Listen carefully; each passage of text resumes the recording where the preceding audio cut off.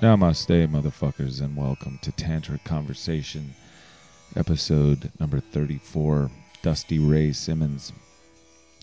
I've known Dusty Ray Simmons, Dusty, as we will heretofore refer to him, since the early 2000s when he was playing in a band called Gravy that played every Wednesday night at Carey Street Cafe with his brother Jeremy, and I was working every Wednesday night at Carey Street Cafe, so I saw them every Wednesday night for hours, 4 hours at a time. They would play like 10 to 2.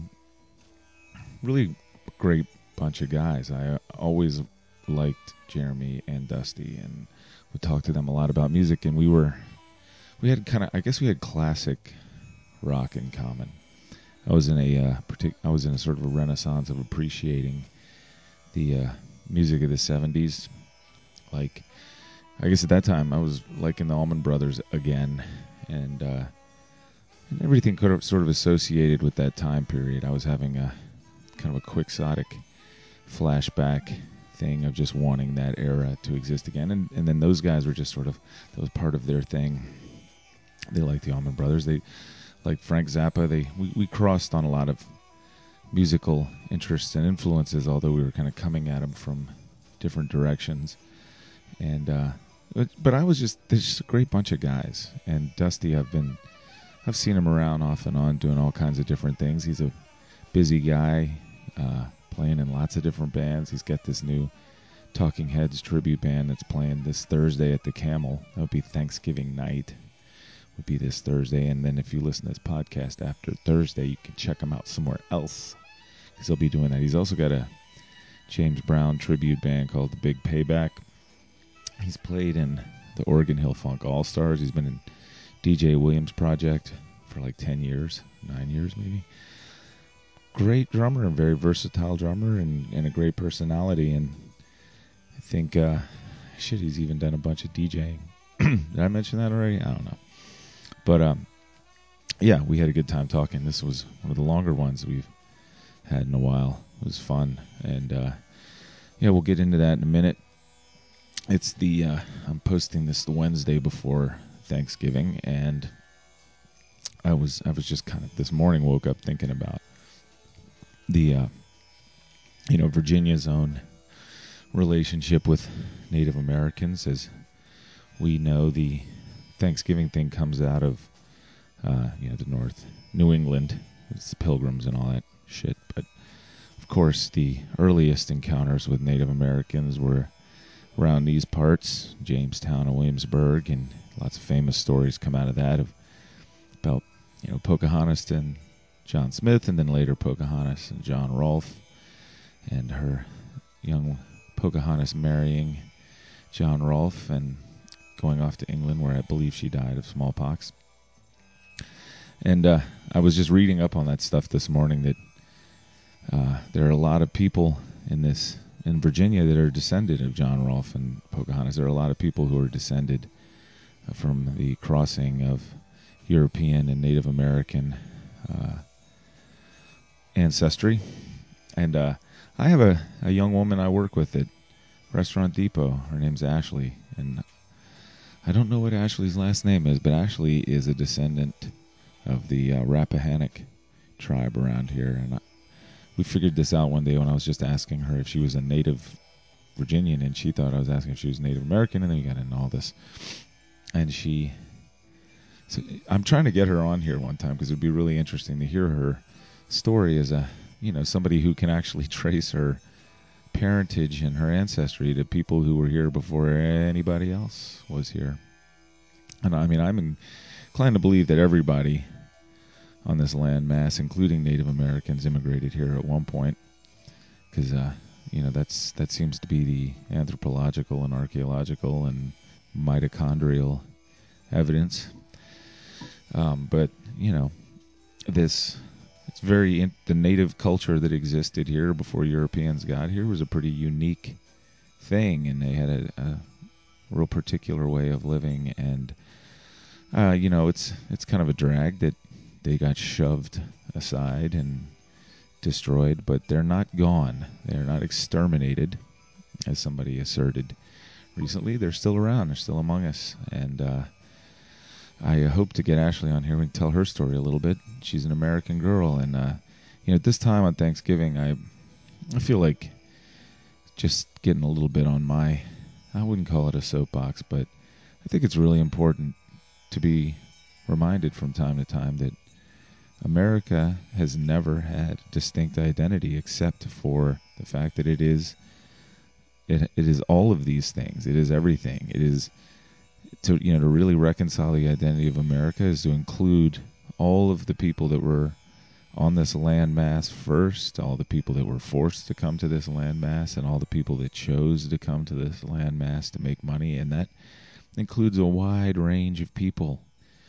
I mean, it has always included a wide range of people. It has been, the English, it's been the French, it's been the Spanish, it's been the Dutch, the Irish, the Scottish, the Africans, of course, then the people that were already here, the native people.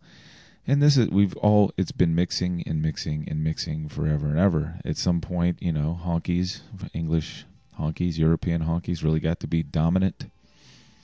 And then there's this sort of a culture that has became really dominant that sprung up for a long time. But, it's never, although it may have appeared to be through media apertures like one thing, it's never been one thing other than all of these things mixed together. And I for one, choose to embrace it. I mean, it's all human culture. I relate to all of it. I'm a human.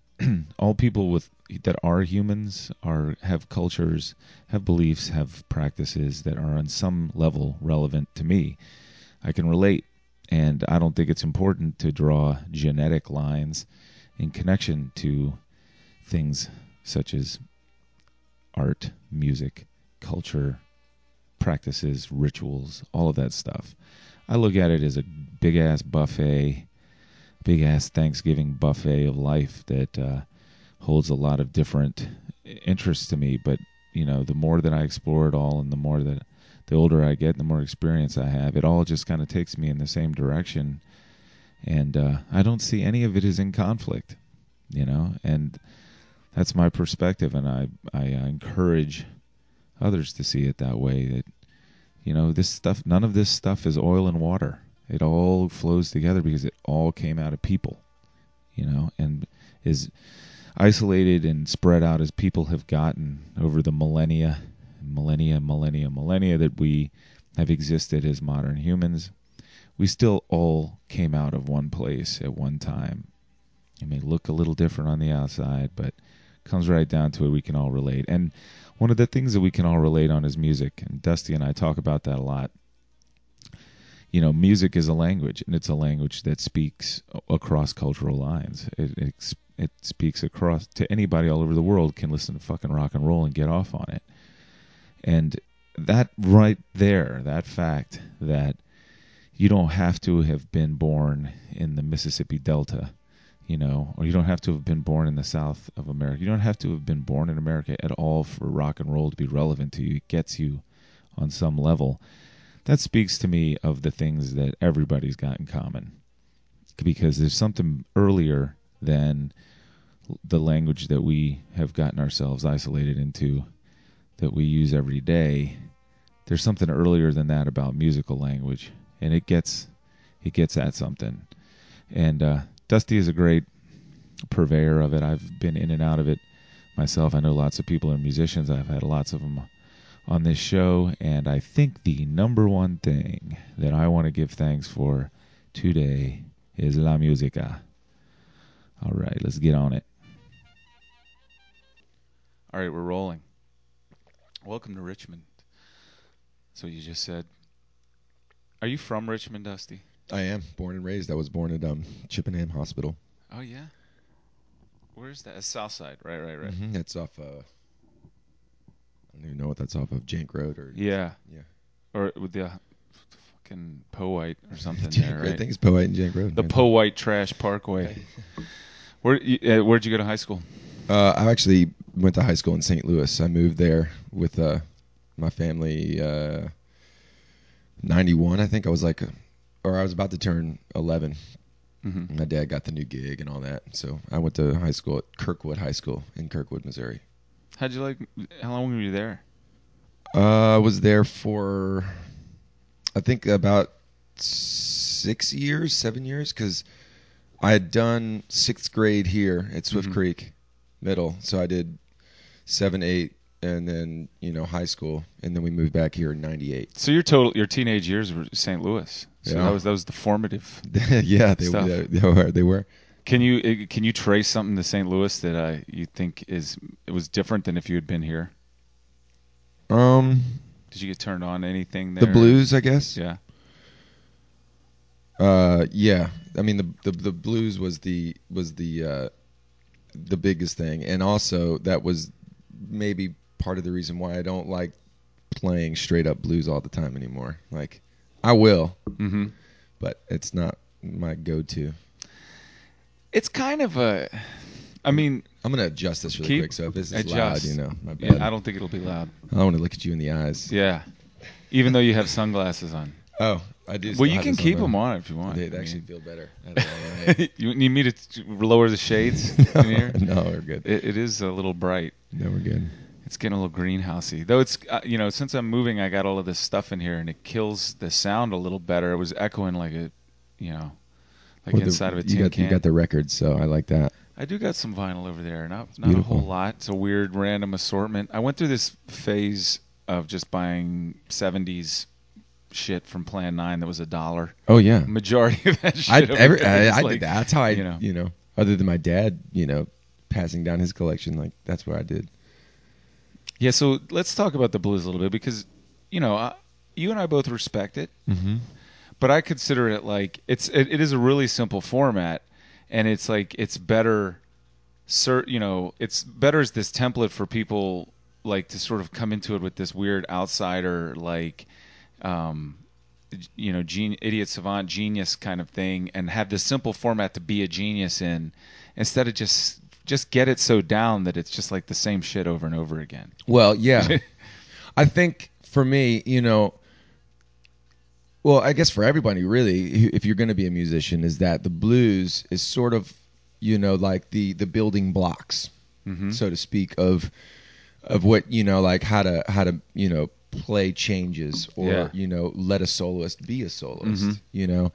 But at the same time, that's an on running theme. I mean, marching bands play blueses, Right. jazz bands play blueses, rock bands obviously blues Well, musicians. right, like you said, but I think it becomes to where it's an easy thing to do, and people use it to build themselves. But for me, it gets old. I don't listen to just any blues because I'm bored with it. Mm-hmm. But I think that's the defining line, is like there's people who can really sell it, Yeah. who know the blues, Right. and then there's people who just play the blues. Yeah. And I think those are the two sides. Yeah, and I don't. I mean, very maybe cut and some dry. people would come down on whether it's Caucasian or African American sometimes, and I don't think it's that. I think it's like how like.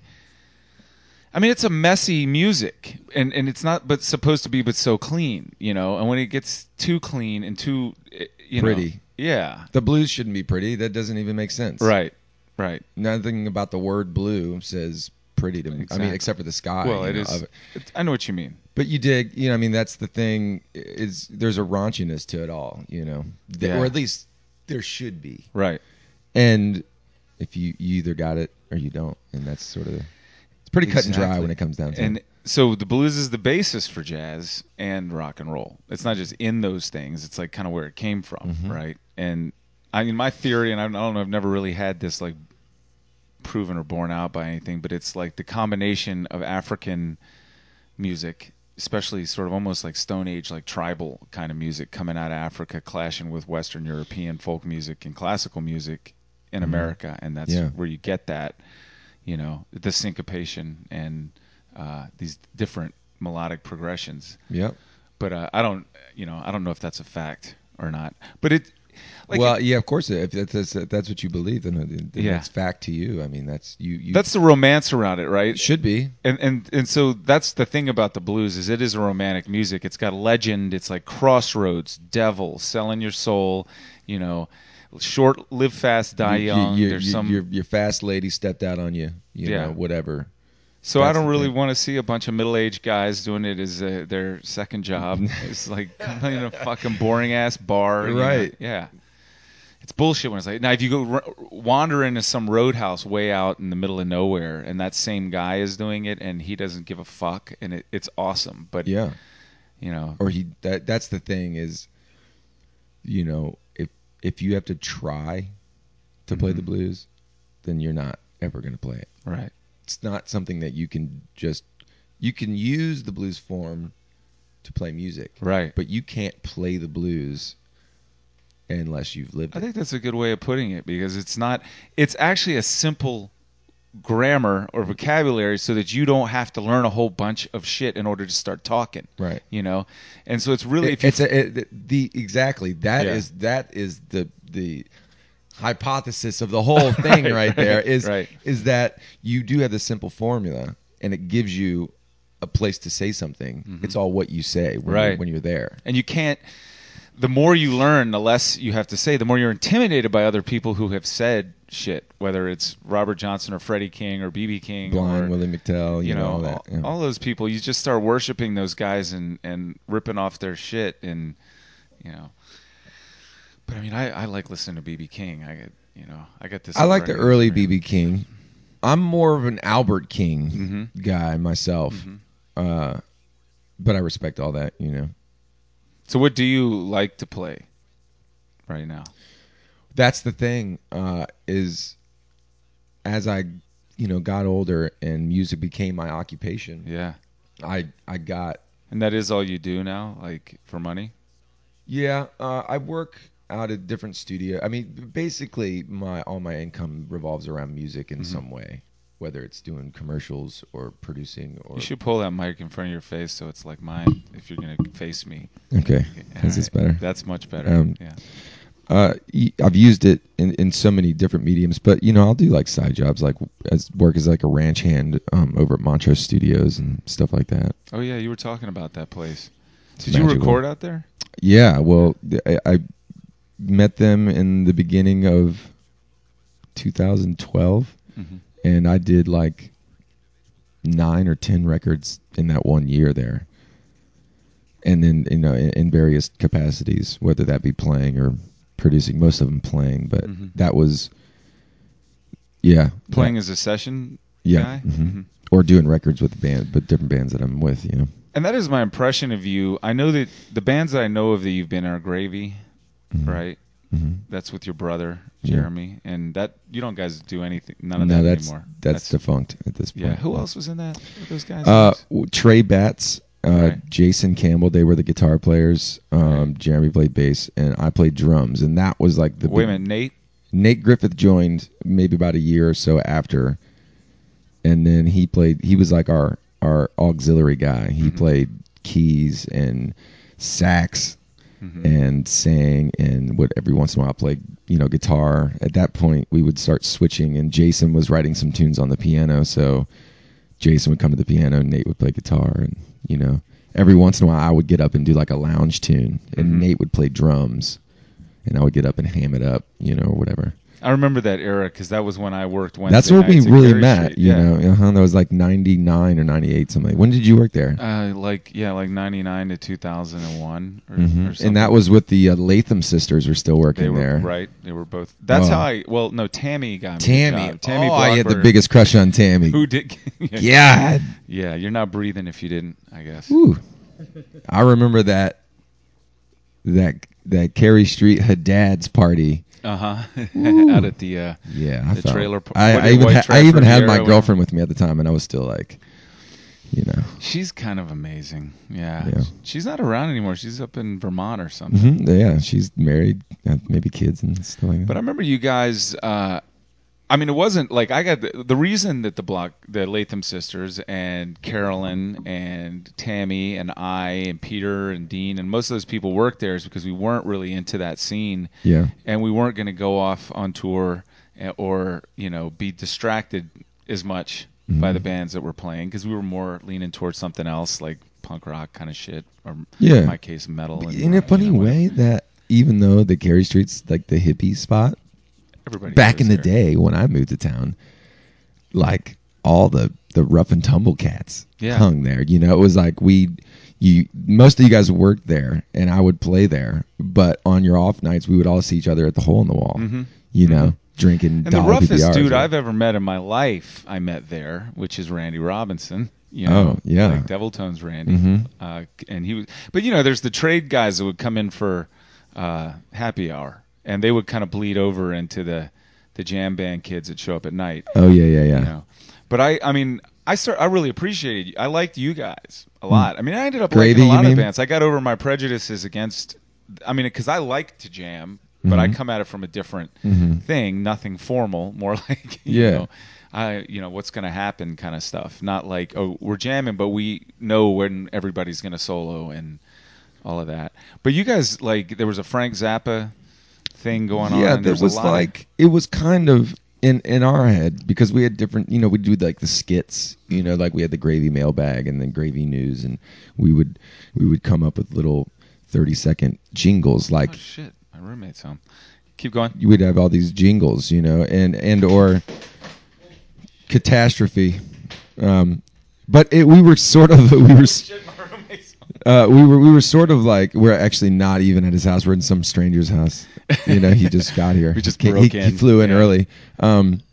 But it was sort of like a live band meets Saturday Night Live. You Yeah. know, where there was intelligent music and sort of skits at the same time. So there was a lot of humor and there was a lot of zaniness, but there was also a lot of extreme talent and very particular parts. I don't remember the skits, but I remember you guys like playing for 4 hours Right. or something like that, and really having a Like not stopping the whole. yeah, I having remember. a lot of material and Well, the skits were like, funny things. Like we would do the Allman Brothers tune "Whipping Post," and at the end there'd always be a drum solo. So we would do things like raffle off the drum solo.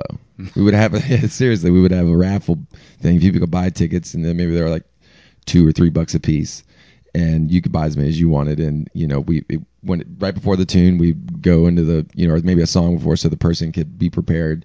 We would pick out who won. The person who won would come up on stage. We would play Whipping Post, and at the end of it, I would get up, give them the sticks. They would play the drum solo. When they were done, I would then grab the sticks, sit back down, and play the end, so it would end correctly.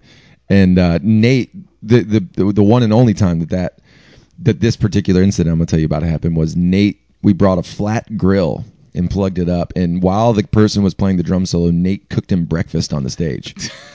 like fried some bacon and had some eggs. And this was towards the end of the set. But I tell you what, I don't think any more people ever left that show and went straight to the Waffle House or the 3rd or 4th Street Diner, because everybody was like, "Oh my god! Like I'm so hungry now. Like the whole place is permeated with bacon and eggs." And and then we, the next week, Robin's like, "Hey, you can't do that again." Because we're like, why? She's like, well, 1, it's a fire hazard, and 2, it's like health regulations. Yeah, you can't just bring in food. Did the guy eat it? Fuck yeah, he ate it. You kidding me?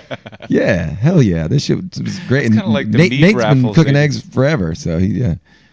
That's I heard when I was working in restaurants that like when they had those when the hood used to vent out onto the street. Yeah. If people didn't have any business in their place, the guy would say, "Go put some fucking bacon on the flat top," and then people just start coming in Yeah, there hell like yeah. the siren song. Make sure you have a tap going and some bacon. Yeah. And how old were you when you were doing that? Were you even 21 at that point? No. I moved back in '98. I was 8. I basically had my 18th birthday in the We moved back in September '98. Then October I turned 18, and I think it was like December 20-something, 22 or 24th was our first show, and we opened. I think we opened for Schwill because they had a Tuesday night gig, and then literally the next, because we've been rehearsing, we rehearsed 5 days a week at that point, but we only had like 7 tunes, but we were open for 4 hours. Well, no, that was later. You remember now, this is '98. You came in '99. We had some shit dialed in by then, but our first show, we opened for Schwill. Then the next Tuesday, I guess they had taken Schwill had some other gig, and they were like, "Can you guys sub our gig and play the night?" And we're like, "Yeah." Jeremy's like, "Of course we could do that." With 7 songs, and we stretched it and we did it. But Robin got miffed that they didn't, okay this with her, and we showed up. Yeah. So they gave she was like, okay, fine, you're fired. Schwill like canceled them and gave us their Tuesday night gig. Oh, really? Yeah, they later came back and Back started on playing Tuesdays, on. and then No, you no, had one- they came back and started playing Wednesdays. I remember it Or- being you guys Wednesdays, them Tuesdays. We moved. We were Tuesdays okay. in the beginning. We started on a Tuesday, and then we moved to Wednesday. But before that happened, I was at that time playing with Musa, which at that point was called Flesh Leshman, and I was playing Oh, yeah. Mondays with Musa at Carey Street, and then Tuesdays with Gravy, and that eventually switched to we moved to Wednesdays, and then Schwill was like broken up or whatever. And What then is the guy's name in Schwill that plays guitar? well, there's Thomas Coleman, and then there was Not also Thomas. Alex McCallum. Alex. And you talked about this in the podcast with Ricky Tubbs, and his band is called My Darling Fury. No, yeah, I like. And you guys were trying to figure out who that What cat his name was. was, Yeah, yeah. it's my. Yeah, I like Alex them, man. McCallum, They yeah. kind of blew my mind. I mean, it was different from any. And the singer, the guy who you think has an incredible voice, his name is Danny Reyes. Danny Reyes. Okay. And he's bar none one of the best singers that I've ever heard. Yeah. As a natural ability. His style, nobody's singing like him unless they're Not doing anymore. theater, you know. Not anymore. I mean, at least it's not a forefront. But yeah, I think he rides the line of like a theater singer and just a natural singer. You know, Mhm. like there's a lot of drama in his singing. Yeah, he's very emotive. Exactly. Yeah. And they're incredible. And it was funny because I was almost sort of in that band, really. Like Gills and Wings had just broken up, and I guess it was sort of, you know, Alex knew he was going to do something with Danny, but they weren't parading it around yet. Mhm. And so we hung and like worked on some ideas. You know, like we demoed like 3 songs over at my place. It was just the 3 of us. You know, like maybe they had already laid some tracks down and I put some drums on it, and then, you know, I was just too busy and they were kind of doing their own thing, and then we, you know, I was like, well, you know, good luck, you know, I know it's going to be great. Mhm. And then a year or so later, you know, There it My is. Darling Furies. They're right there. playing it at Tobacco Company this weekend, and That's weird. Yeah, that's what I thought. I was like, I saw it on Bands in Town. You know that app? Have you ever used that? No. Yeah, it tells you who's playing, like from national down to club stuff. As long as like people are submitting. I've heard of it. I just haven't used it. I usually just sort Pretty of cool. know what I'm going to do. But where in the hell would they play at the Tobacco Company? Like, is there a? Well, there's 2 stages. There's the upstairs one where the there's normal stages the there. normal bar. Uh-huh. Yeah, there's been stages upstairs for I haven't years. been in that place in 20 years. You know, I used to do a regular gig there on Thursdays with John Featherston, who works over at what's the lighting joint? in town? Not backstage. Backstage. Yeah, It is he works at backstage. Yeah, he's like a repair guy there. Clint's the only guy I know over there. Oh, okay. Yeah. But yeah, so there's that stage upstairs, and then downstairs where like the dance club is, there's like a dance floor and lights Oh, and all yeah. that. There's another stage. It's very 70s down there. Yeah, that I played like about 2 months ago or whatever with 3 Sheets to the Wind there because I sub for Greg whenever whenever he's busy or whatever. I'll play drums, and you know they call it. I'm like, yeah, where's the gig? And they're like, Tobacco Company. I'm like, oh. Where? Upstairs? And they're like, no, downstairs. And I was like, okay. So I'd never really been down there. And it is like zebra print chairs and Ooh. like Italian leather booths and stuff, you know, That like sounds cool. weird carpeting. It's very cool and creepy at the same time, you know.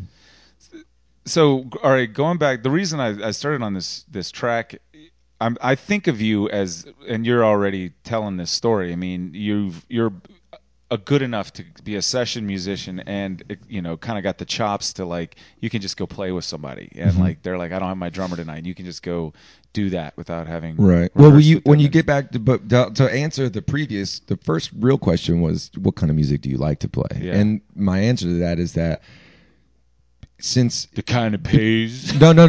Well, I mean, obviously, you got to Yeah. make money, so there's Yeah. sacrifices you'll make at some point. But once it became my job, I would get bored just playing one type of music. So Yeah. then I wanted to play with everybody because I Yeah. wanted to be able to play any type of gig. Mm-hmm. So, you know, I'd be like in a jam band playing a tight funk thing with whatever project, jazz, you know, and a country gig. Like I want to be. My thing is that my palette. I have a strong appetite for different types of music that I want to play. If obviously if there was a band that went and I could make, you know, like crazy money and maybe like be able to retire on it, that's the smart play. Mm-hmm. Even if I was doing that, I would still play in other bands playing different genres because I would go crazy. Mm-hmm. Mm-hmm. Like if I had to play if someone was like, you have to pick one band and that's the only music that you could play, I'd go crazy. Yeah. And I wouldn't, I would lose the joy that I have in it now. It seems. I mean, I got limited experience on the drums. Like I taught myself to play in like. I've seen you play drums. You have? Yeah. I can't remember where, but you had some band back in the day. Or I saw you at You like saw me play guitar in the Devil Tones, but I don't think I've played. No, it wasn't a gig. It was like a party or a jam set. You might have been at my place at one of my parties or something, but I remember you played drums. Mm-hmm. Yeah, and was way out of practice by then. Oh, But, well, like, yeah. I mean, we were all hammered anyway. fucked It up and probably all sounded that like shit. me playing drums. But like the great thing, the thing that I liked about drums is I was learning how to play it. If you could just keep a beat, then you could hang with everybody. Just participate on the snare, the hi hat, and the kick, and throw a crash in here and there. It's Maybe that simple. roll around a tom, and start there. And you can just get in the room with people. You don't need to be on key or like you got to be able to keep time, basically. You got to have good meter. Yes, and a feel and all that kind of shit and whatever. But you can be. It feels like you can more quickly adapt the skills of playing the drums to lots of different kinds of music than you could if you're a guitar player and you play punk rock and you just downstroke and you play bar chords. You're not going to go sit in and play a bunch of crazy leads and stuff with some Or the blues. Yeah. Go, well, like maybe, but not But that's what I'm saying. It's the building blocks. Punk rock too. Right, sure. I mean, at least the chords and chord progressions and all that kind of stuff. But a lot of guys can't even play, a solo. They don't like of any kind, a lead. No Right. individual notes can be picked. Right. That's it. It's just strumming basically. But the drums, you have more freedom in a way. You got to do more work and you get less glory a lot of times. Oh yeah, the payoff sucks. You have the most stuff to carry in. Yeah. But it's the most expensive gear, isn't it? Like it is. Yeah. People, you can go buy a $3,000 guitar and that's great. I can go buy a $3,000 drum set. That's the same thing. But guitar picks are cheap. Guitar strings are like $6 a pack or something like that. Even if you play nice ones, let's say, they're $8, which they're not. But drumsticks are like $8 a pair. A drum head, a regular snare top head is $15. Yeah. And you have 2 on every drum. Yeah. And you have to replace those. Fairly, especially as playing as much as you I don't. are. I leave my drum heads on until they're black because I think they sound better then. Yeah. So I've had a snare head that's been on there for 8 or 9 years, still on there. Sounds great. Do you ever play? I mean, you're capable of playing. I've seen you play some fairly complicated stuff and some virtuoso area. Like you could do some Terry Bozzio.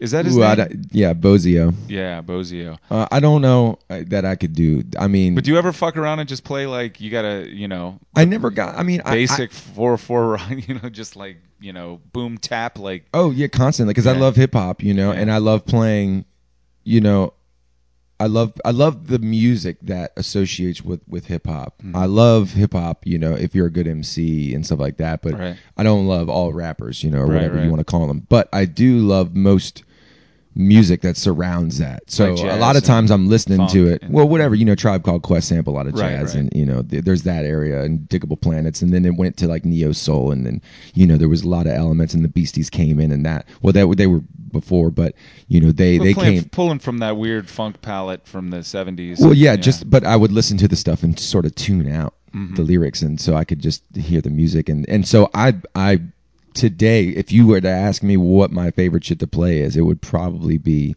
like really behind the beat hip hop 2 and 4, but like really flirting with where the 2 and the 4 fall, just behind the beat or the last possible second to hit it.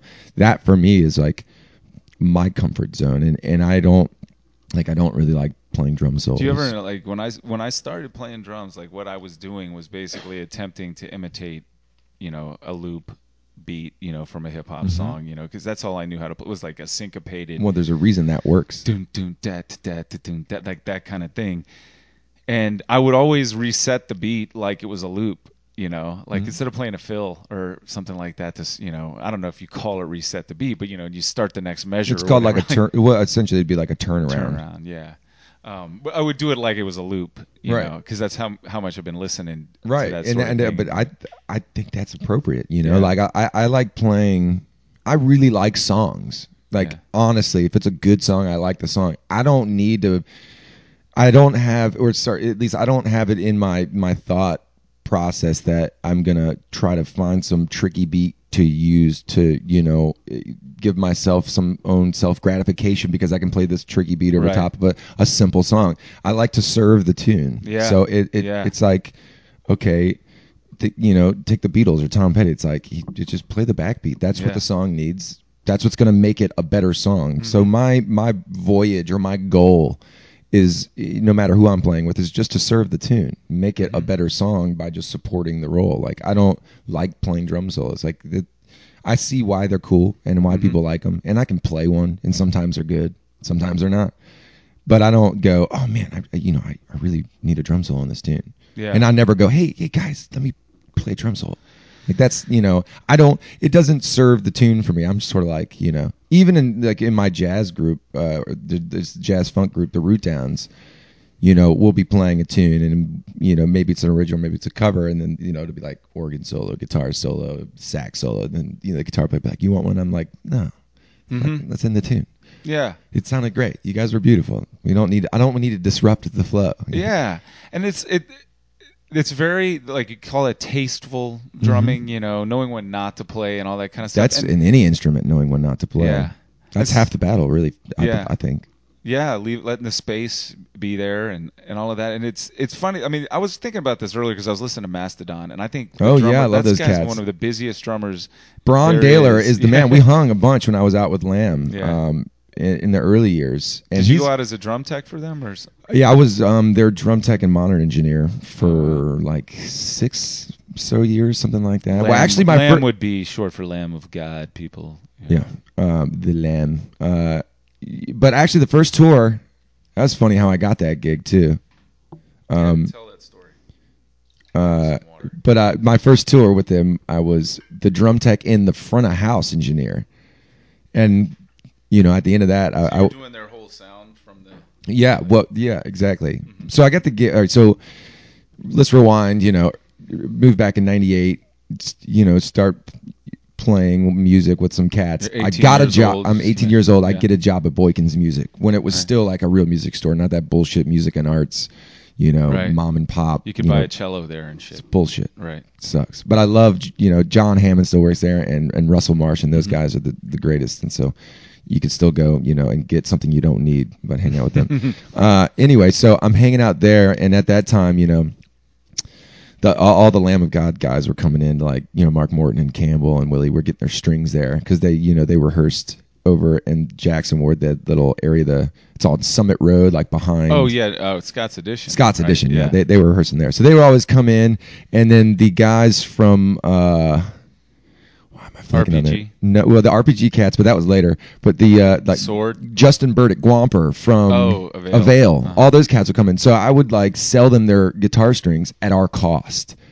So normally a pack of bass strings would be like $18 or whatever, and I would sell it to them for, whatever. I would look it up, So those guys would come in and like stock up for tour. Go like, oh, I need a case of strings. I need this. I need that. And I would just like hook them up, and they knew they were getting super hooked up, and they were cool. But one day Chris walks in, and he was there with his. I loved when Chris came in because his wife Julie Adler is so beautiful. I would just like stare at her, and like, Chris was he was just looking at cymbals, but that was like the highlight of the day. No, honestly, seriously, and I loved him dearly. I lived with him for like a year or so, but he would come in. So one day Chris walks in and goes, "Hey man, do you want to come on tour with us and be our front of house guy?" And I was like, "What?" He's like, "Yeah." And I was like, "Well, when's the tour?" He's like, "It's 3 days. We leave in 3 days." And I was like, "Man, I don't know." I was like, "That sounds fun, but let me ask my manager." So I went and talked to John, and I was like, "Hey, can I do this tour, yada yada?" And he's like, "Yeah, it's all." I was like, "It's 6 weeks." He's like, "That's fine." I was like, "I'm still gonna have a job when I get back." He's like, "Yeah, it's all good." So I go out on this tour. A week into the tour, Boykins Music gets bought out by Music and Arts Center Oh wow. Everyone gets canned. Oh wow. And it turns into things. So it was, I should have left anyway. It was sort of like that time. But yeah, and so I went out on the road, with them. And that's not. I mean, do you listen to that kind of No, stuff? not at all. Like my pedigree in metal at that point was like my brother Jeremy had like Iron Maiden posters on his wall, and I knew who Slayer was. I knew obviously Metallica. I loved Metallica when I was like 9 years old. Like I think Enter Sandman came out then, and my brother's band played my 9th birthday party. But you only have one bass drum and one pedal on it. On what? On your kick drum. Oh, only yeah. Oh yeah. What Chris only has one pedal on his kick drum, but he just plays 2 of them. That's what I'm saying. You only have one bass drum and Yeah. only one pedal. Right. Right. But I'm saying I didn't even play metal at that point. I knew what it was. Like I knew who Slayer was, but I never listened to him. But you're doing their sound. I was the first tour I did front of house, and I did I was drum teching. But I went up to Chris, like towards the end of that tour, I was like, "Yo, man," I was like, "This doesn't make sense. I can't be 2 places at once. Right. I can't walk through 1,000 people and fix your drums if they fuck up in the middle of the show Right, and I'm right. out. So I was like, "Why don't I do monitors?" And I'll be on stage, and I can do both. And so that's what I ended up doing that for. But you didn't find. I mean, besides that challenge of trying to go back and forth, like to stand out there at the board and mix them, like when that's not a music you listen to, and that's a pretty specific kind of metal. That's like I'm sort of a very simple engineer. I think I'm a good engineer because I think it sounds good when I do it, right? But that may not be the case. People may not think that. But I'm just about clarity and punch when you need it. So if I can get the bass and the kick really dialed in to punch when I need it to, so I can ride that.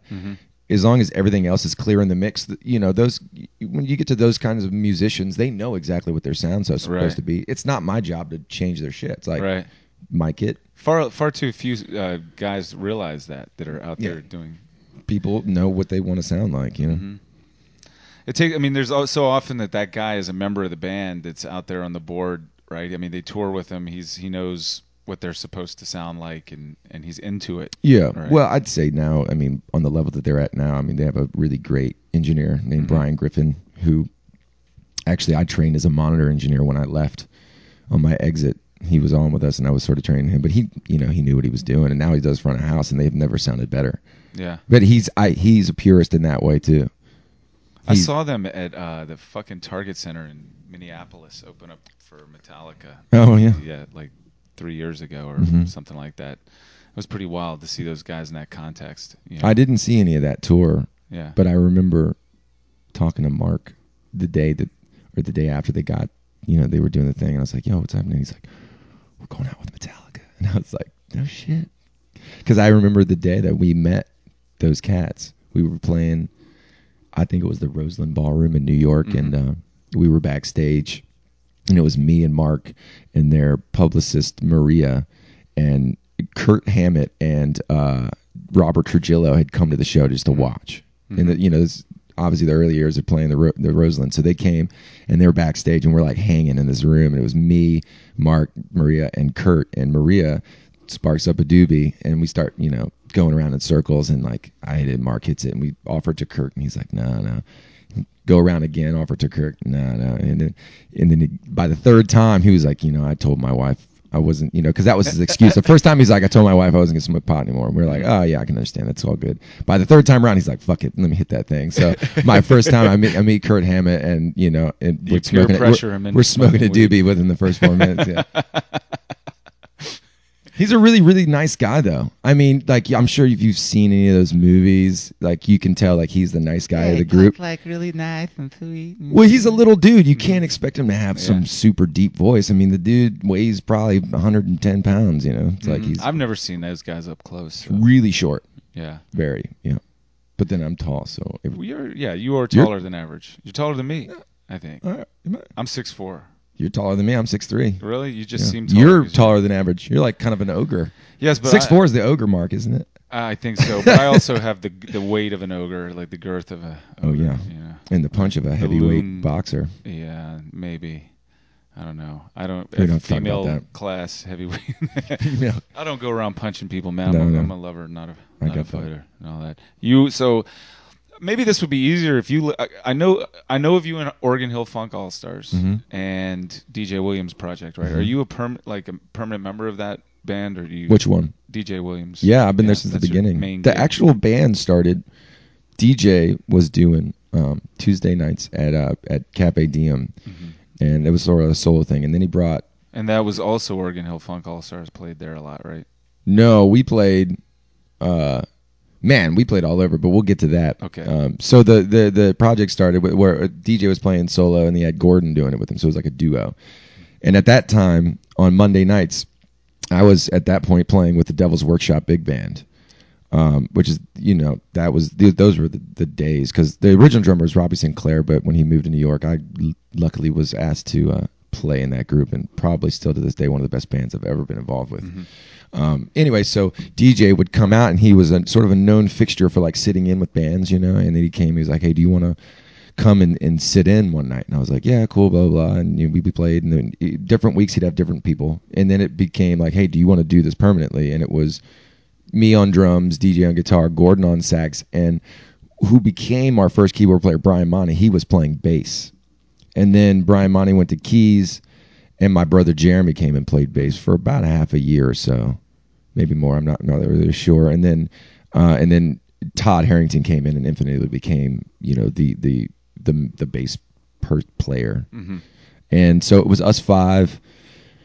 Maybe a year after the first record, Mark Ingraham, who was still in the Oregon Hill Funk All Stars, joined, and then the six of us became like that was the DJ Williams Project up until about 2005 or 6, maybe about 8.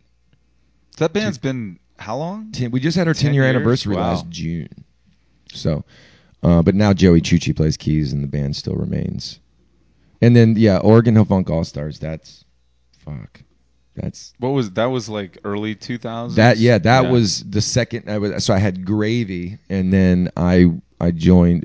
I guess Oregon Hill was sort of together and then defunct, but it was never a serious band. They just played some shows, and then I joined them.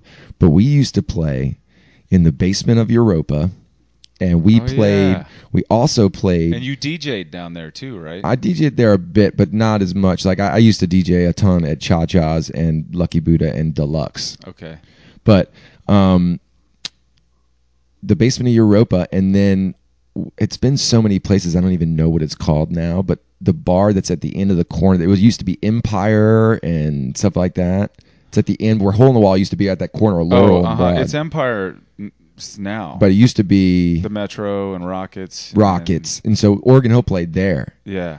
And I remember the first time we played there, we just like when it was in the front of there, up near the door. Yeah, we had to load in from the door off of Broad Street, and the place, like, it was like right after some event, and people knew we were coming, or maybe they didn't. I mean, the place is packed, so we have to people have to push back and scrunch in just so we can set up our gear. And I remember that they had this wooden rail that sort of went halfway down the wall, basically made a U shape behind the entire stage, and they were like, "What do you guys need?" And I was like, "I need you to fill up these rails with PBRs for us."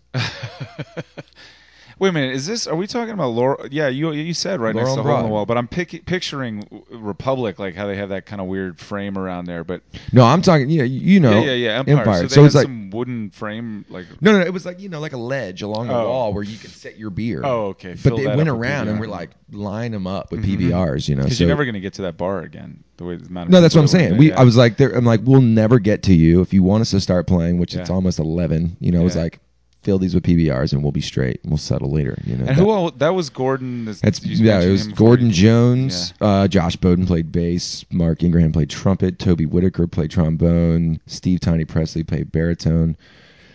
I don't want to leave anyone out. Taylor Barnett played trumpet. Nate Brown played keys. Jeff X played percussion, and Jason Campbell from Gravy played guitar. And that's rotated a bit with different horn configurations through the years. So, but that band's just wild, Was it covers or? No, we actually, it's about 50-50. We kind of we have some originals, but we don't really. I still do it sometimes. Yeah, actually, we're going to be at the Camel the night after Thanksgiving, so the 29th is that? Yeah, we'll be there. I'll probably put this up the Tuesday before Thanksgiving. Cool. Yeah, So yeah, the 29th is going to be my James Brown tribute band, the Big Payback. Will be there. It's us and Oregon Hill Funk All Stars. I'm not sure what the order is, but we'll be there. And then actually the night before at the Camel is my Talking Heads tribute band, Fear of Music, which is the newest thing. I don't even know if you know about that. I didn't. So that band's. I've got a little bit of Facebook blindness, of Facebook event blindness. Oh yeah, I don't even. I don't look at those. You don't even like. Yeah, I mean, I do. I guess if I don't know anything is going on and it's the day of, I look at it. But like as far as every now and then you look at the calendar and I don't really. Events. I'm not. I want you to give me your phone number. I'm not going to do it on the podcast. No. Well, I can always blank it out. I did that with Brocky, but yeah, I want you to text me now if you can remember to do that. I don't even know if I have your number, but I can show you. I'll type it out for you here. Oh wait. There you go. This is really riveting. Yeah, that's my phone number. Okay. All right, got it. So where were let's we? do this when we're finished. Man. Right. So Fear of Music, that's the newest thing, and Talking Heads tribute, and that band's great. It's Nate Griffith from Gravy. Yeah. He's David Byrne. So he's still around. Oh yeah, he's my neighbor. He lives like 4 doors away, and he has a long time. He has a film sort of company called Porter Street Pictures, and he's doing amazing documentaries and filming a lot of stuff. He's a good photographer, but he's really good at capturing videoing. He's been working on that for a few years. So, but anyway, so Nate is David Byrne, plays guitar, does that role. His wife Chrissy, who works at the Bamboo, a bar favorite around Richmond, but she is the bass player, so she's Tina. Derek Harwell, who works at Carey Street Cafe, he's got the beard. He's the other guitar player. I'm on drums. Keith Cable plays percussion, and Bob Miller from Biorhythmo plays keys. Oh wow! I bet that would be really cool. Like the original kind of Talking Heads before they became the huge stop making sense level in the '80s of Talking Heads. Well, I mean that's that's probably one of the best musical DVD movies that's ever made. Yeah. But we do all that stuff. I mean, all the hits, a bunch of B-sides. I'd like to see it in a club like that. Like to see it's it. A good man. It's blowing up crazy. Yeah, like really fast. It was kind of. It's the same. It's sort of the same way that happened with the Big Payback. That we'd rehearsed. We started rehearsing in maybe November of 2005 and rehearsed pretty religiously every Sunday for a year. And we played our first show in 2006 of October, and people were talking. I would hear people talking about, oh man, this band, the Big Payback, amazing. We haven't even played a show yet, but that's Richmond for you. People just they want to be, and that's a good thing. It's like you're big before people have even heard you. That's a good sign. And that's unusual. It kind of happened with the Fear of Music thing. I mean, all those players have, they're fans from other bands. So when you look at a lineup of people and everyone in the lineup and where their branches go out to, you sort of know if it's going to be a quality product or not, and people get excited about that. That's the good thing that I got out of working at Carey Street is because I came back from living in New York City jaded asshole about music. Right. I had gotten indoctrinated into a very specific set of criteria about what was cool. And it's really the most ridiculous, esoteric, ephemeral bullshit. It's really about, I think, ultimately about a certain people's egos. That's where that shit comes from, that attitude. But I bought into it, and I got pretty, into a small little pocket, and I kind of eschewed what was essentially jam band stuff. And right. And everything else that was around that, I've done. I get in those areas, where I don't, listen to any of that type of music. It's just, I think that's. I got opened up to realizing that you and Jeremy and all those guys, you guys are dudes that I related to. We got to be friends in that context there, and I got to see your band week after week after week, and gradually go why am I what cool police are looking over my shoulder just telling me I can't enjoy bands at Carey Street Cafe and you're part of this network of musicians that are all just kind of hey, whatever's fun and cool and we're gonna do it, And I was sort of part of the we're not going to do anything unless it passes a whole bunch of fucking like checklists of like what's cool and not of cool. hip authenticity or whatever. I don't know how I go, like. I mean, that's my favorite thing about getting old is that just seems so ludicrous to me now. Well, basically, in my opinion, the music lovers, whether they be musician or just a fan or whatever, should be thankful for living in Richmond because the musicianship that we have here on every level is huge. It's incredible. Like we can, in my opinion, we can stand up against New York City as far as I'm concerned. We may not have that many people. We're not, we don't shove a billion you have the people. concentration, but then you don't have the competition. We have the talent. Yeah. Period. Bar none. I could give you every genre and tell you how we're sitting at the top of the heap, regardless of what charts say or what record sales say, and I'll stand behind it. And if that sounds conceited or cocky, that's because it is. And I think Richmond's the shit. And the talent pool that we have here it can stand up next to anybody, anytime, any place. Mm-hmm. As far as this decade goes, or as far since I've been back in '98, because back in the day we like owned the prog metal scene back in the early '90s or whatever, and that there's some other history that came from Richmond. We don't have to go down that path right now, but when I came back in '98, it was like everything was on the rise, and I luckily knew Nate already because him and Jeremy had their first band in high school. I've known Nate since I was 5, or 6 or something. And I came back. Nate was the top 2 jazz guitar players in Richmond, so I all just slid right in, luckily, to knowing all the jazz guys.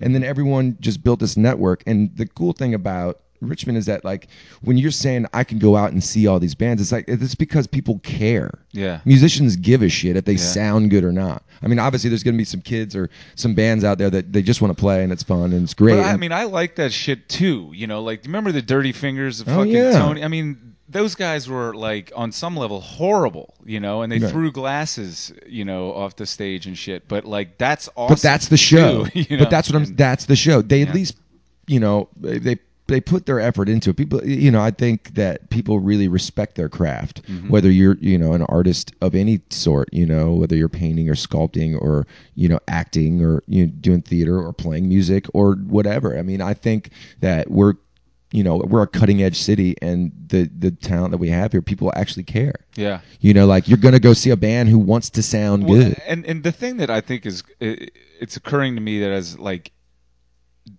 one of the big things that makes any kind of industry scene dog eat dog is the competition, and then like how much you got to pay to live there.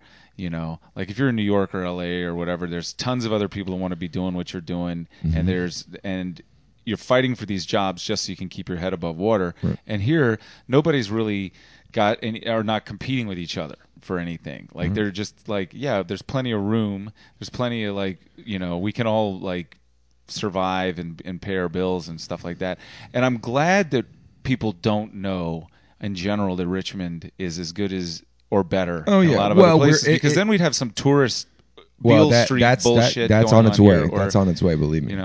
Yeah, I mean, it will happen because we're like I've said this before, we're in the middle of the East Coast on 95, and we're in an urban area, and people are going to, they're going to just come back here, and they're not going to be Richmond people. They're going to be people from other places that have gotten too crowded, and they're going to immigrate. Their cities, migrate, immigrate, whatever. But the things that we've felt like we need to make excuses or say, hey, you guys don't understand, we're awesome, like we're underdogs or something like that. And now as time wears on, it's like, thank God we have kept that almost invisible cloak. The cloak we went to Hogwarts and got the hip cloak. Yeah, we're hip, but no one can see it. And right. That's probably what makes it as hip as it is.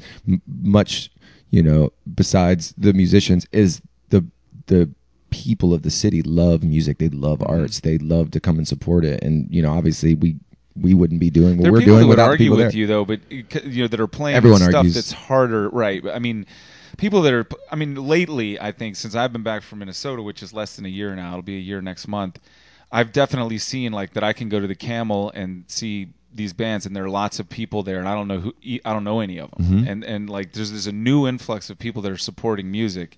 and it's getting to have that like sort of you can go out any night and see bands and there are people there. But as like I mean, you've been in those bands and you've played at those places that people will go and just trust that there's something cool going on, Yep. and they're not even necessarily there to see the band, and they'll pay to cover. Right. And you've always been in that scene, Mm-hmm. but like there's this other area outside of that where like the kind of bands I was in and shit. Like you play to an empty room on a Wednesday night, Right. and there aren't. Oh, people I played there. some empty rooms, Yeah. believe me. I've definitely but yeah, that's. I mean, you what- picked a very. But in '98, you know. that wasn't the scene. It's Yeah. like it really started taking off in like right at 2000. Like bands started quality bands started coming out, Mhm. and more venues sort of started opening up.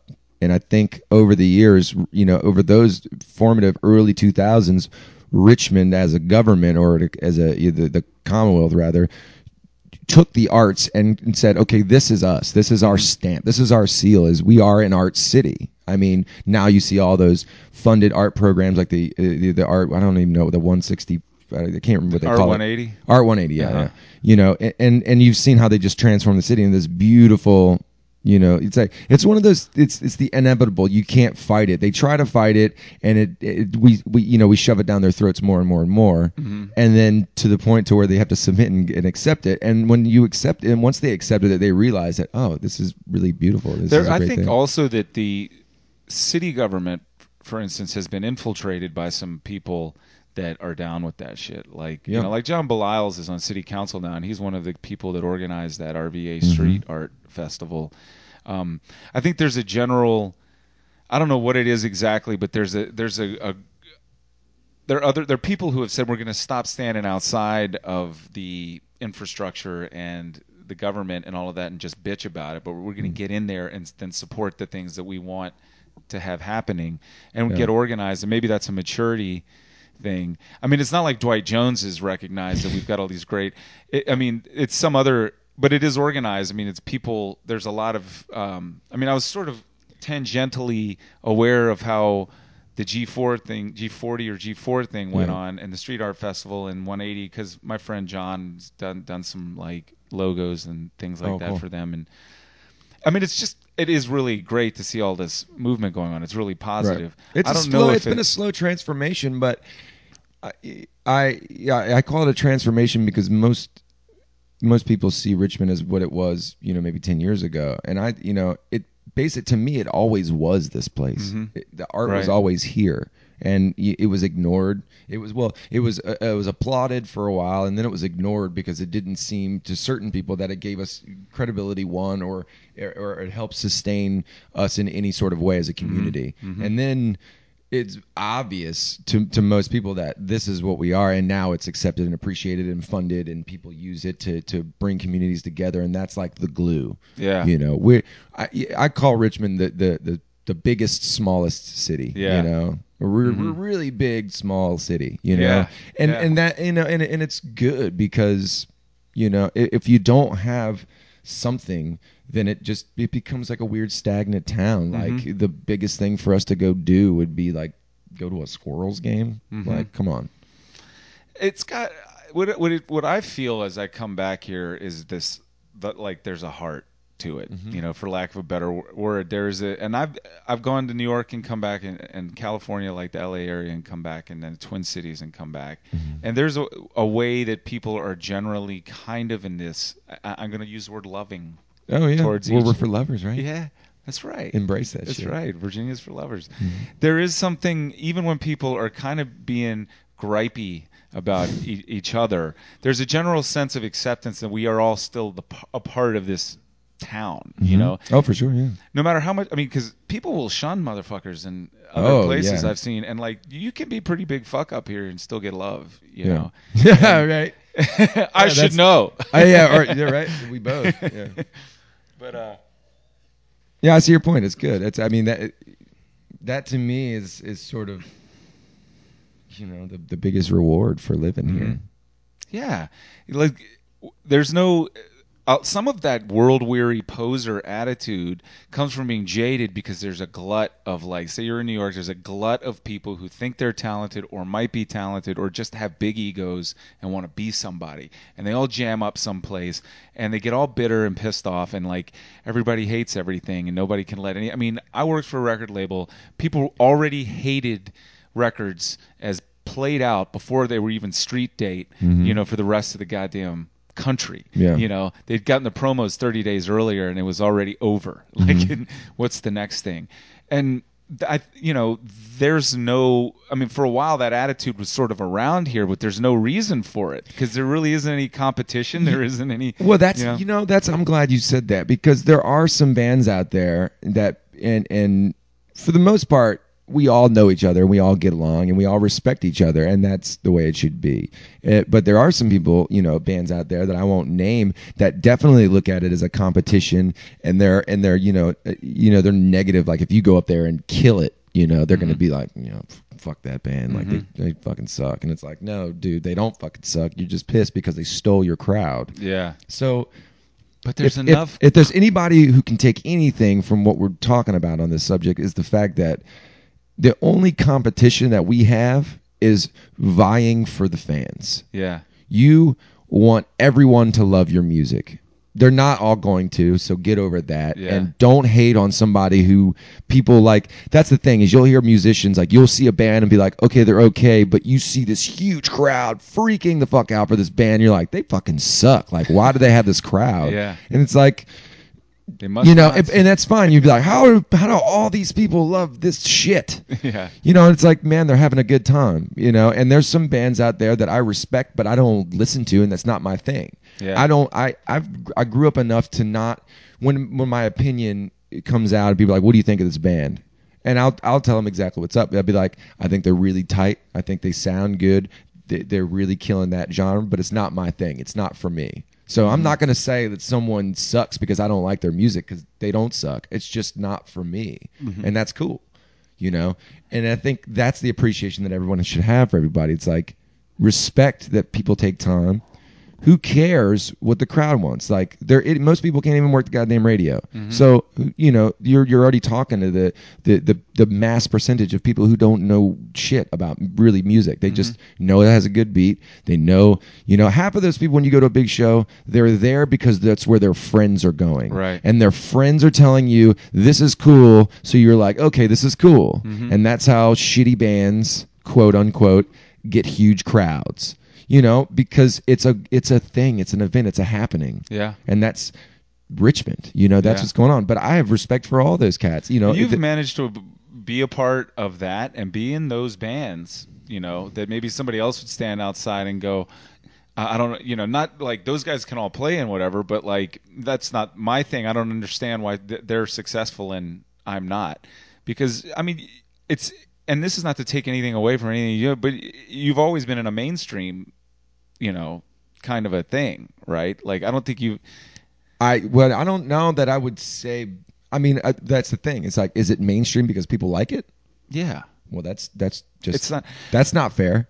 I mean, is that what mainstream means? That's what to mainstream you? means. Is okay. That it's not a diss. It's just to say that it's got a broad appeal, Right. And like. But you're talking. I mean, this is. The thing is that all of these motherfucking people go for the esoteric, and then they're mad that it doesn't have broad appeal. And like, well, you know what to do if you want broad appeal, but you want everybody to come to you where you've carved out this fucking little niche over here doing something esoteric. Right. And the thing is, you just got to do that because you love it, and not be like not and. And this is the thing I wanted to say is I've come to this appreciation that just because somebody gets something, success or love or whatever, that's not taking mine. No, you yeah. know? There's enough for everybody. If you just fucking do your thing and like have a positive attitude about what you're doing, you'll have your. I don't know how many people listen to this. I can see 100 people check it out. I don't know if they listen to the whole thing or whatever, but I know that like 5 people tell me on a regular basis that they really like it, right. And that's fucking all that matters. Right. Is that I pulled this out of my ass, and like 5 people like it, but that gets lost on people because they want something for their ego that like they then go the most like backwards around the way of getting this. They want people to like them, but then they dare them to like them, and they go as far away from what people like to get people to like them, and then get bitter about the people that like the stuff. The band that's like plays music, that they try to be a band that no one will like, and everyone loves them. You know, Yeah, it's a lot of childish bullshit to me. At the end of the day, it's crazy. like, yeah, I think you know, if you need not in no way be conceited really about it, or too boasting about it, but like you need to be your biggest fan. Mm-hmm. You need to love the music that you're playing. You need to love the people that you're playing with. You need to, you know, you need to express with those people, you know, and show it on stage. You know, it's like no one's gonna love you unless you love you. Right. You know what I mean? It's and like that goes for everything. Like, give yourself a big hug, man. But yeah, no, that's what I think. It's sort of, you know, you get out what you put into it, and sometimes you get more than you've put in. But you know that those are bands that are going to fade away. You know, if you don't give a shit, you're not going to last. You might have a blast while you're sort of giving a shit at the time, but once that wears out, it's going to wear out. Yeah, it's a very thin veil. It is, but you know, like you said it, if you don't love yourself, nobody's going to love you. And there's multiple subsets of music that have come from self-loathing, and it's like attracting a group of self-loathing people. And for whatever reason that you have this self-loathing, or you feel like a victim or whatever, you then feel like the guys that play the stuff that people enjoy and are having fun, and they're having fun, the audience is having fun. Somehow that is not as relevant, or it doesn't have the same level of integrity, or it's not as important because it's not fueled by misery and self-loathing and like hating on shit. Right. You know, and I've been one of those guys. Like once the Red Hot Chili Peppers made Blood Sugar Sex Magic, you know, they were over for me. And you know, really? and I can't. Yeah, exactly. Yeah. Dude, that record's the shit. Well, that record was the end of the line for me. Like I didn't like one after that. Is what I'm saying. Yeah. Oh no, dig. Okay. Yeah. That was where I'm kind of on that. I will say that when they did the was it Californication? No. The one after, it was like the double album. They put out like after that, it was like some double record, and it was like all the original band, like the guitar player come back, because I know he played. Well, not original because the original guy's died, dead, right? Yeah. But anyway, John Frusciante, he came back, and they did that double album, and there were some tracks on there that were fucking awesome. But as far as like an album, beginning to end, I'd say I'm with you on the Blood Sugar Sex Magic. And the thing is, like, I got indoctrinated again. And I still know why I feel this way, but it's not as important to me now. Like I mean, I can go see all kinds of shit, and I like it at all, and it really does make me happy to have a broader palette. Like I'm cutting down. If I decide that I'm only going to like this little margin, then I'm like, you know, I'm making myself like one of those animals that can only eat one thing, and if that thing runs out, they're dead. You know, it's like too specialized. But I don't want to down the thing of like saying when the Red Hot Chili Peppers were insane young guys from LA that came up with this just out of control funk metal punk thing, like that was really exciting. Those guys were playing without a net. They were, you know, this force, and they were death defying, and like they channeled this thing that is very rock and roll, the side of it that's chaos and, you know, Bacchus, you know, you're just nuts, you know, and then there's the other side of it that's, you know, the disciplined, perfected thing. And like, I'm not interested in the Red Hot Chili Peppers when they become the disciplined, perfected thing. And that doesn't mean that they're bad. It just means that you don't like the sober Chili Peppers. Play like that. You don't like the sober Chili Peppers. Well, no, I'm not going to diss that because I'm sober. Well, that's what happened. I mean, no, they got too relying on the money they were making, and they just wanted to repeat that formula so they could keep the money coming in. I would say that's more of it. Is like, and rapping is a very fine line of what you can tolerate and what people can get away with that shit.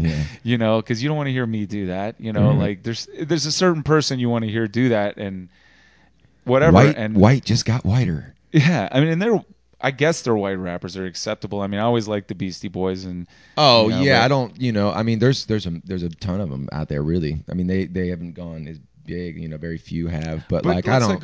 I mean, the thing is that like, I'm not gonna say like I don't want to boil it down to whether or not people can play, because I love hearing like Ultrabait. Technically, Tammy was not a good bass player. No, none of them are but good. Peter was pretty decent. Dean was decent. Those when guys he are played. good musicians, but they're not why I went to see that band. I went to see that band because it was badass to see those three girls doing what they did up there. That's why we go see like Nashville Pussy. You know, it's like right.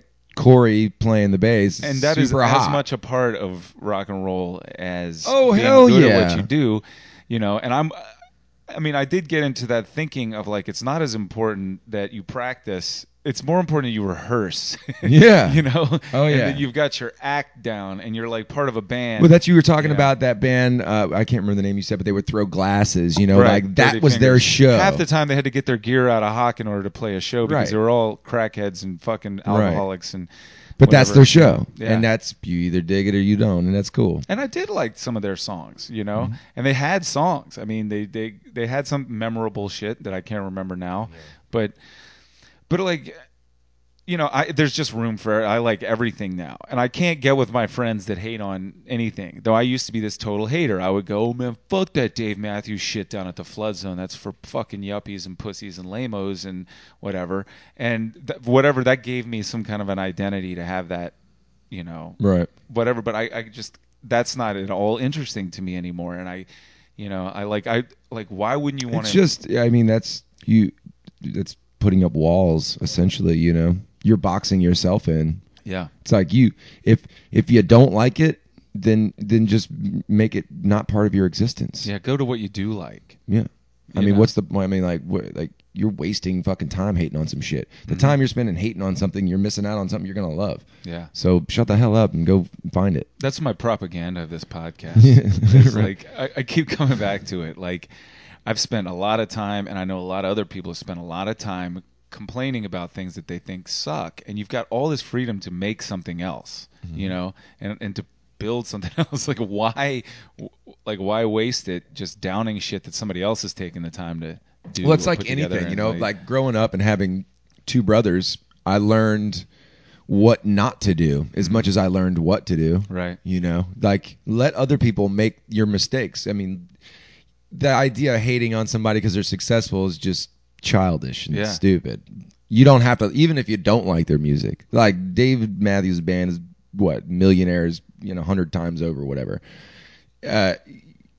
Some of their talent is, you know, to do for the college scene. That is what that is. And what people don't realize is when you graduate college and you grow up, that's fine. But all those other motherfuckers are still in college. Like, there's people who are constantly going to be at that time in their life. Yeah. And that shit is going to be cool. It's like, you can grow up, but don't act like, you know, like all that shit is over. Like, that was you at some point. You loved some shitty band during college. Like, you know, you're still the same guy on some level. It's like, don't get me wrong. I have to play, and some of the best paying gigs are playing at frats. And I fucking hate frats, and I don't like frat kids. They kick beers and throw beers, and they drink shit beers. And I get that they're having the time of their life, so it's cool. I'm there for work. I'm making money. I'm getting paid.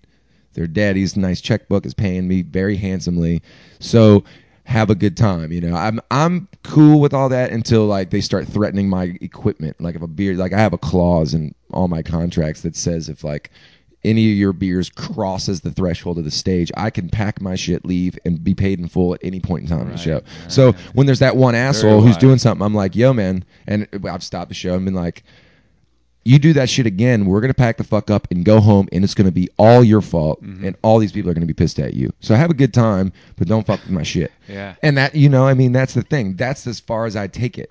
And, you know, like to hate on something like that is dumb. It's like these kids, they're going to pound 12 beers and try to hook up with some chick, and that's college. And look, here's the reality, too, is that I think about Richmond, is that those are the people with the resources. And without, like, necessarily selling out, so to speak, why not educate them on some other things that they might like to spend their money on?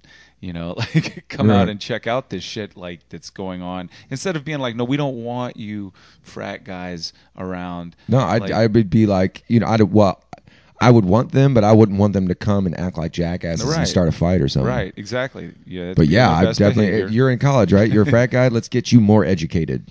This course is it only costs you $5, but if you Right. pay attention, you're actually going to learn something. Yeah. You know, and if you're smart enough, you'll talk to somebody in the band afterwards and find out what records they're listening to. Mm-hmm. You And know. those guys are cool guys, man. I mean, that's the thing. Again, I was Yeah. going back to the Cary Those dude- Street Cafe, is that I got to interact with some people that I had decided in my poser-ass, world-weary, cynical, come back from New York in 1998, get kicked out of New York, whatever you want to say. I came back here thinking I'm too cool for this or that, and like Cary Street Cafe actually became one of the most comfortable places that I could go in this town. It was like a punk rock hippie bar in '98. It was everything. There's no sense throwing the genres on it. It's like it is a microcosm of Richmond. It's a fucking neighborhood bar. Like everybody from Gino and his hammer down shit to Holy shit! I forgot about that. Wow.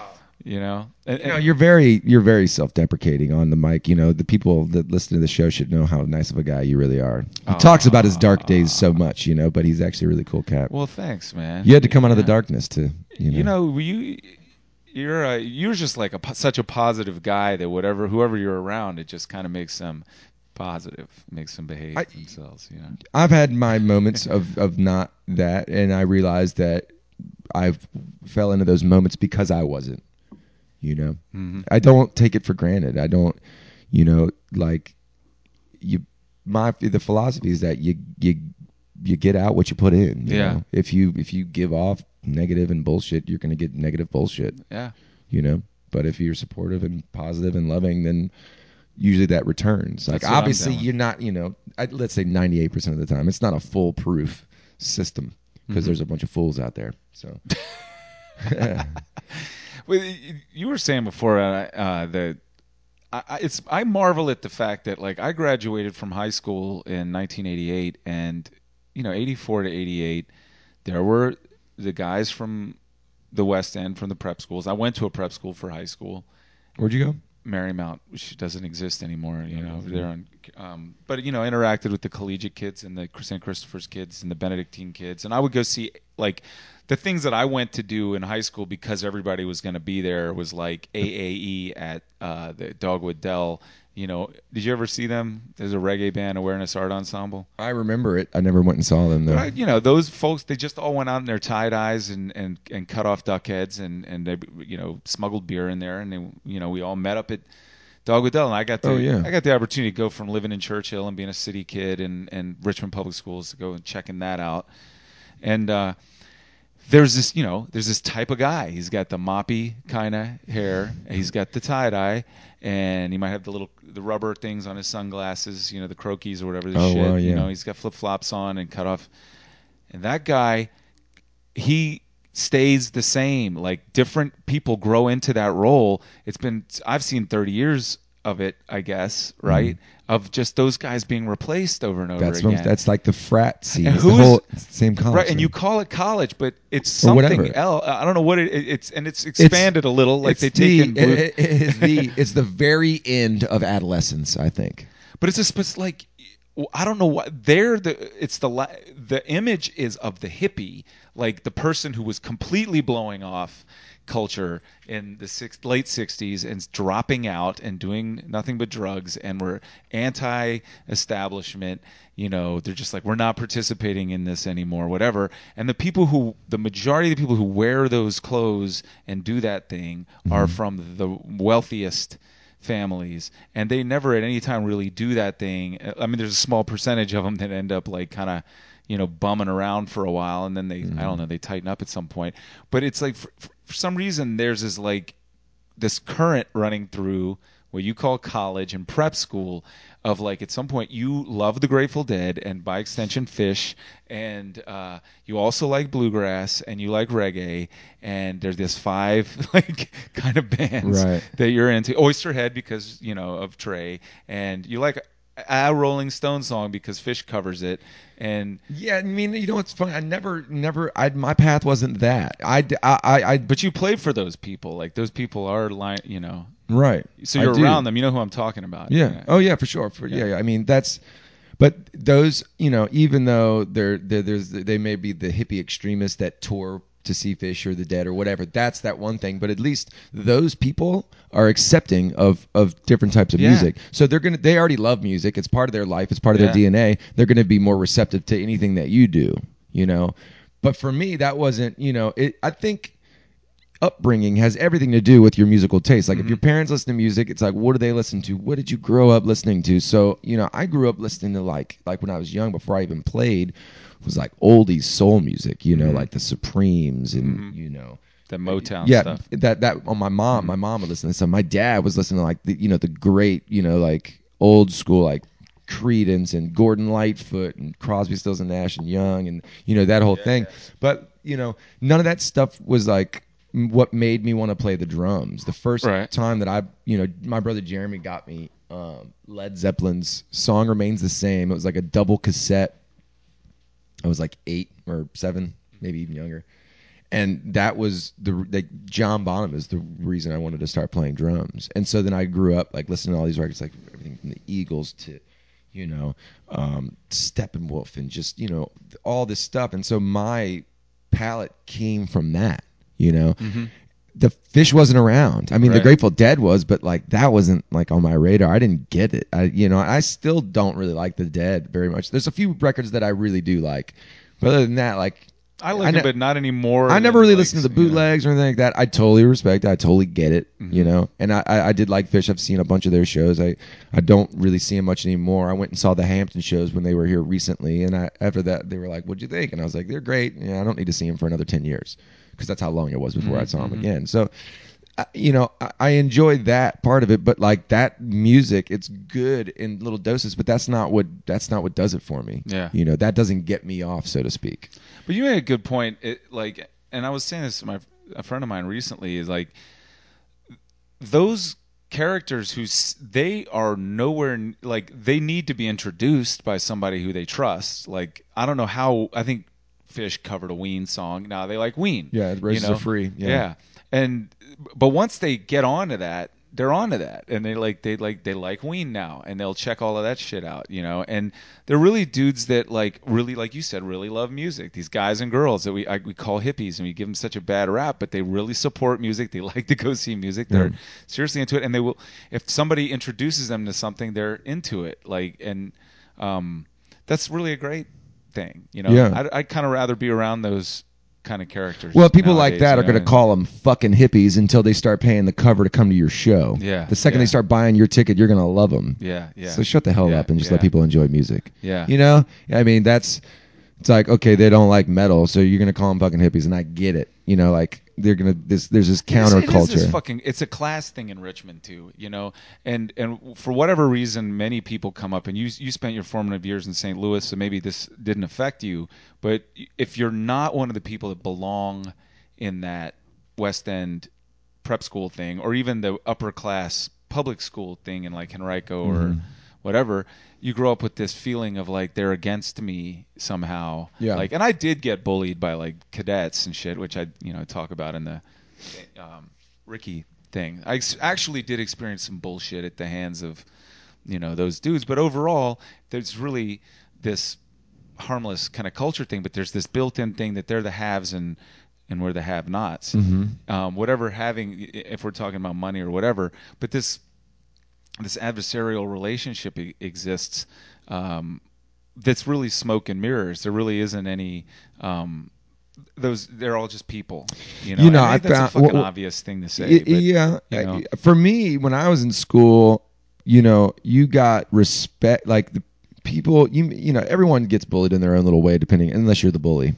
But for me, it was like there was the people who were in the cool crowd, but for me, it was like you were cool if you knew who you were. Yeah. Like, because people aren't blind. They can see if one year you're doing this and the next year you're wearing all black and you're hanging out with the weird kids or whatever. You call them the weird kids because you don't go over talk to them and they're dressed funny.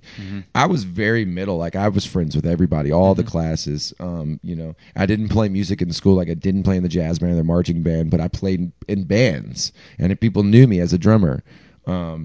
And there was a funny story. The first time that I actually tried out for jazz band, I was like a freshman, and there was like, these are the 3 tunes we're going to do. And I couldn't read music. I wanted to join jazz band to learn how to read music, but I knew how to play, and I wouldn't say I could swing then, but I was swinging more than most, So I went and auditioned and did thing. There was this other cat. His name was Grover Stewart. He was a super badass drummer. But at the time, I outplayed him on the audition. I was there. He played first. I played after him, and I knew the tune. The music we had sitting there, but I was crushing the tune. I definitely played it better than him. And the teacher was like, we're going with Grover. And I was like, okay. I was like, I thought I did really well. He's like, you did great. He's like, but you can't read music. And I was like, dude, that's why I want to be in your class, to learn how to read music. He's like, I'm sorry. That's how it went. The next year, and by that time, my freshman year, I joined my brother Jeremy's band, Peach Crate, in St. Louis, and I was 15 or 16 or whatever, and I was playing and like getting paid for gigs. We played like every Wednesday night or something. So my mom would write me a late note to school every Thursday. I would come in second period or whatever, because it was like an open period. It didn't matter, but doing that gig, I came back, and the next year the jazz teacher was like, hey, if you want to be in the band, you don't even have to audition, you're in it. And I go, well, how much does the gig pay? And that was that. I never played in school band. I was like, you're a dick. You ruined this ideal for me, because I wanted to learn, because I couldn't read music, and I still can to this day. It's something I regret, but yeah, and I have it like, everybody learns to talk before they learn how to read, right? So I think it's kind of should be the same way with music, And maybe you don't. If it's there for you, I don't know. I agree and disagree. I think that music is, it needs to be more implemented in the educational system. I think learning, whether it's piano or violin or clarinet or whatever it is that you play, it helps you with every skill that you need, all your senses, except for taste, really, unless, I don't know how that fits in. It does, because taste is, real subjective with music. Right, exactly. So, I think that even though you may not be a musician, and this may be something that dies off once you get to college or whatever, I think people need to try at least try to be involved, incorporate yourself into music in some way. I agree, and I started. I like it when I was in middle school. I played cello for elementary school to middle school. I played cello, and I did learn to read a little bit of music in the bass clef, and I could do that. I've forgotten it all. I couldn't play a cello to save my life now. But I got a few years of it, and then I didn't touch an instrument again until I was 26 years old, because it felt so like it's just for these people, it's just for this guy, it's just for this group of people, and there wasn't this sort of inviting, inclusive kind of thing about playing music around where I was, and then until I moved to New York, and then I had all of these friends that were like, we're going down to this practice space and play music. You want to come? And I'm like, I don't play, and they're like, so what? Yeah, that was the thing. Get on the drums, get on the guitar, try it. And then at the age of 26, I started playing drums, and like 2 years later, I play shows in a band, And a few years after that, I've been fucking around with guitar all along. I'm 30 years old. I play in my first rock band on stage, And it kept coming, like I gravitated towards punk rock at that point, because it is this, like, you don't have to go to school, you don't have to learn anything, just do it, And years after that, Oh Brother, Where Art Thou comes out, and it's like everybody in that movie plays music or sings a song or something at one point in time, and that is how it was. It wasn't treated like this certain sect of people play music. Everybody at some point or another could sit down at the fucking piano, or had something they did, washed a bass, or maybe they just stomped on the porch, or whatever, and it wasn't some elitist thing to just play music, and I think and I like that karaoke got a lot of people into just like that's like the dream, like for the person who knows that right, I'm not put on this planet to be a musician, but I love it. So it's like you get to go and like be in your dreamland with karaoke, though I'm not. You don't want to hear that I don't mind karaoke. I'm not going to go like seek it out, but I don't, mind it. Sometimes it's a hilarious viewing I love pleasure. seeing all of these people who would normally be self-conscious or like not give themselves the authority or whatever the hell, the permission to just, let loose and sing and whatever. I love seeing that happen. Yeah, well, I mean that the shower in the car. Yeah. People saying it constantly, but it's got to be a conversation. I don't think I've ever seen karaoke be somewhere where there wasn't alcohol. I've done it sober a lot. Really? I used to host it sober at Sticky Rice. Oh, I remember that. Yeah. Wow. Yeah, I mean, Yeah, that's funny. But that's the thing, is that most of the time people drink to get over their fear of dancing, of like singing, of playing, of doing anything. For whatever reason, they're self-conscious. Couple drinks, no longer self-conscious. And that's the thing I think that really needs to be put in our education system, is this idea of not being so fucking chicken shit of what everybody's going to think of you when you do something that's just enjoyable to do. Yeah. You don't have to look good doing it. You don't have to be the best. Just fucking do it. Yeah. And we need that feeling put into our students at a young age. Get over yourself, like just cut loose, have fun, like let it happen. Open up your mouth, make some noise. Yeah. You're just as entitled to do it as anybody, And I mean, that's why I'm doing this goddamn thing right here. Exactly. It's like I just want. I don't. You got questions and you want answers, and I want to connect with people that I took for granted for a long time. Right. Because I was so. I was so dug into that thinking of like, who's against me, who's competing with me, who's not on my team, who's not my peeps, or whatever the fuck, all made up by me. That's all my insanity that decided on this. And I got to leave this context completely and get a different attitude about humans in general over a 4-year period, and come back and be like, hey, I want to talk to this person. I want to talk to that person. I want to know what makes them tick. I want to know, I just want to fucking shine the spotlight on them for a minute. Right. And just recognize them and literally saying, namaste, I recognize you.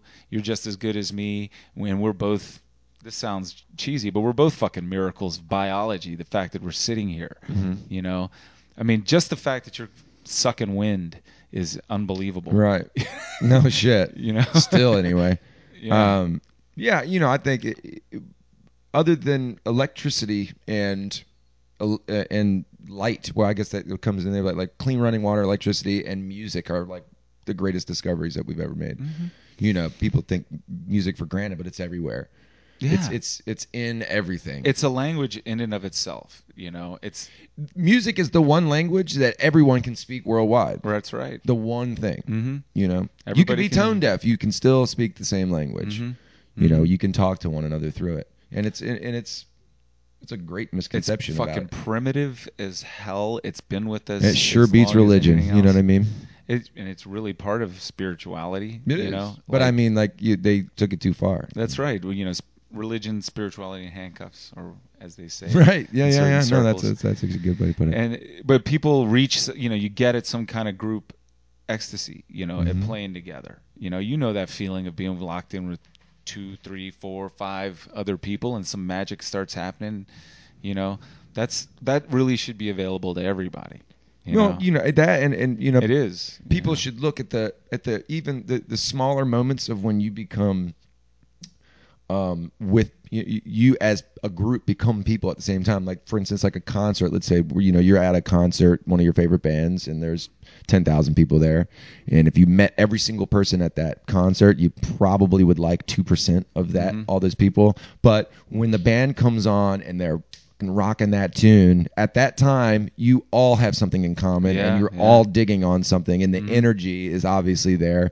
And obviously that's, for musicians, the greatest reward is that energy you feel as all these people are all digging the same thing for the same reason at the same time. And unless you're on one of the greatest trips of your life, you literally drug use, but other than that, if you're aware of what's happening and everyone else around you's doing that, you have to look at that as, okay, this is the common denominator, music, and that's it's everywhere, Yeah, and that's some kind of a glimpse of like how it could be on a more regular basis. Like but I mean, it never will be like that because people are closed off, or that's what I'd say. It all has to do with upbringing. If you're raised to be a closed off person, or or that kind of. If music, I don't think if it's implemented in any sort of way as a young child, like it's going to be harder and harder for you to discover it later. Mm-hmm. And for it to play the important role that it could on your Yeah. life if you let it. You should definitely be in schools, but barring that, man, like somebody needs to start some little thing around here where all of these musicians just teach the kids that are running around here. Like There is just actually one of my close friends, Daniel Clark, and he's involved with this thing, this live art program, and I think it's through the Spark people. Yeah. And I think some of the kids, like even in the group, like I think every Thursday does this like ukulele class. Oh, wow. And some of I think the kids are like special needs and all that kind of a thing, and all these great musicians are involved. Like I know. The performance is going to be in like December. It's called Live Art, but I know like Jason Mraz is involved. Steve Bassett is involved. I know that Daniel, who plays with Katie Lang now, he's her piano player. She's involved. She's coming down for the show. Oh, wow. So they definitely have some like names involved with it, and it's all to benefit kids and stuff like that. So I think that the idea of music needing to be more involved in the education system isn't lost on people. I just don't think that they're Again, that is a thing that you can do. You don't need the public schools for it.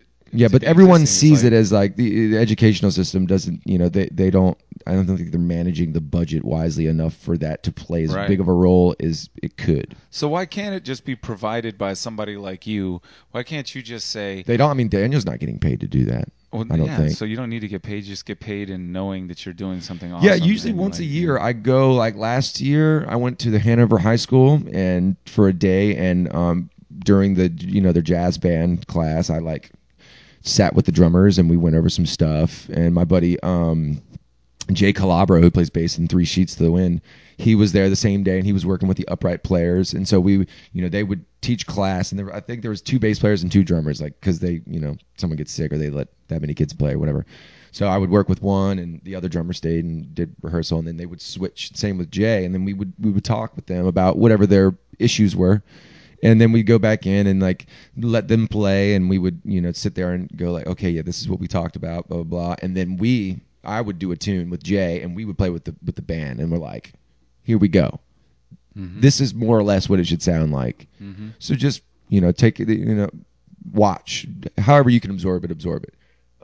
But I try to do that like once a year. I'll go to a school, and it's just like a day that I have. It's not. I can't be there all the time, but I try to at least once a year go and do that thing. Sometimes it's St. Christopher's or whatever. But yeah, That's cool. Yeah, I think so. One of the dreams I had, and at one point was to like rent this building down here and put the hourly practice spaces in it that I got started in, where there's already equipment in there.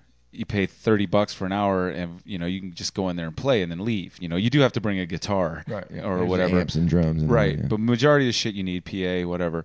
That in New York, there are tons of those places, and I used them all at the time, and that's how I got my start. Because you didn't need to buy a $500, $1,000 drum kit to start playing drums. Why not?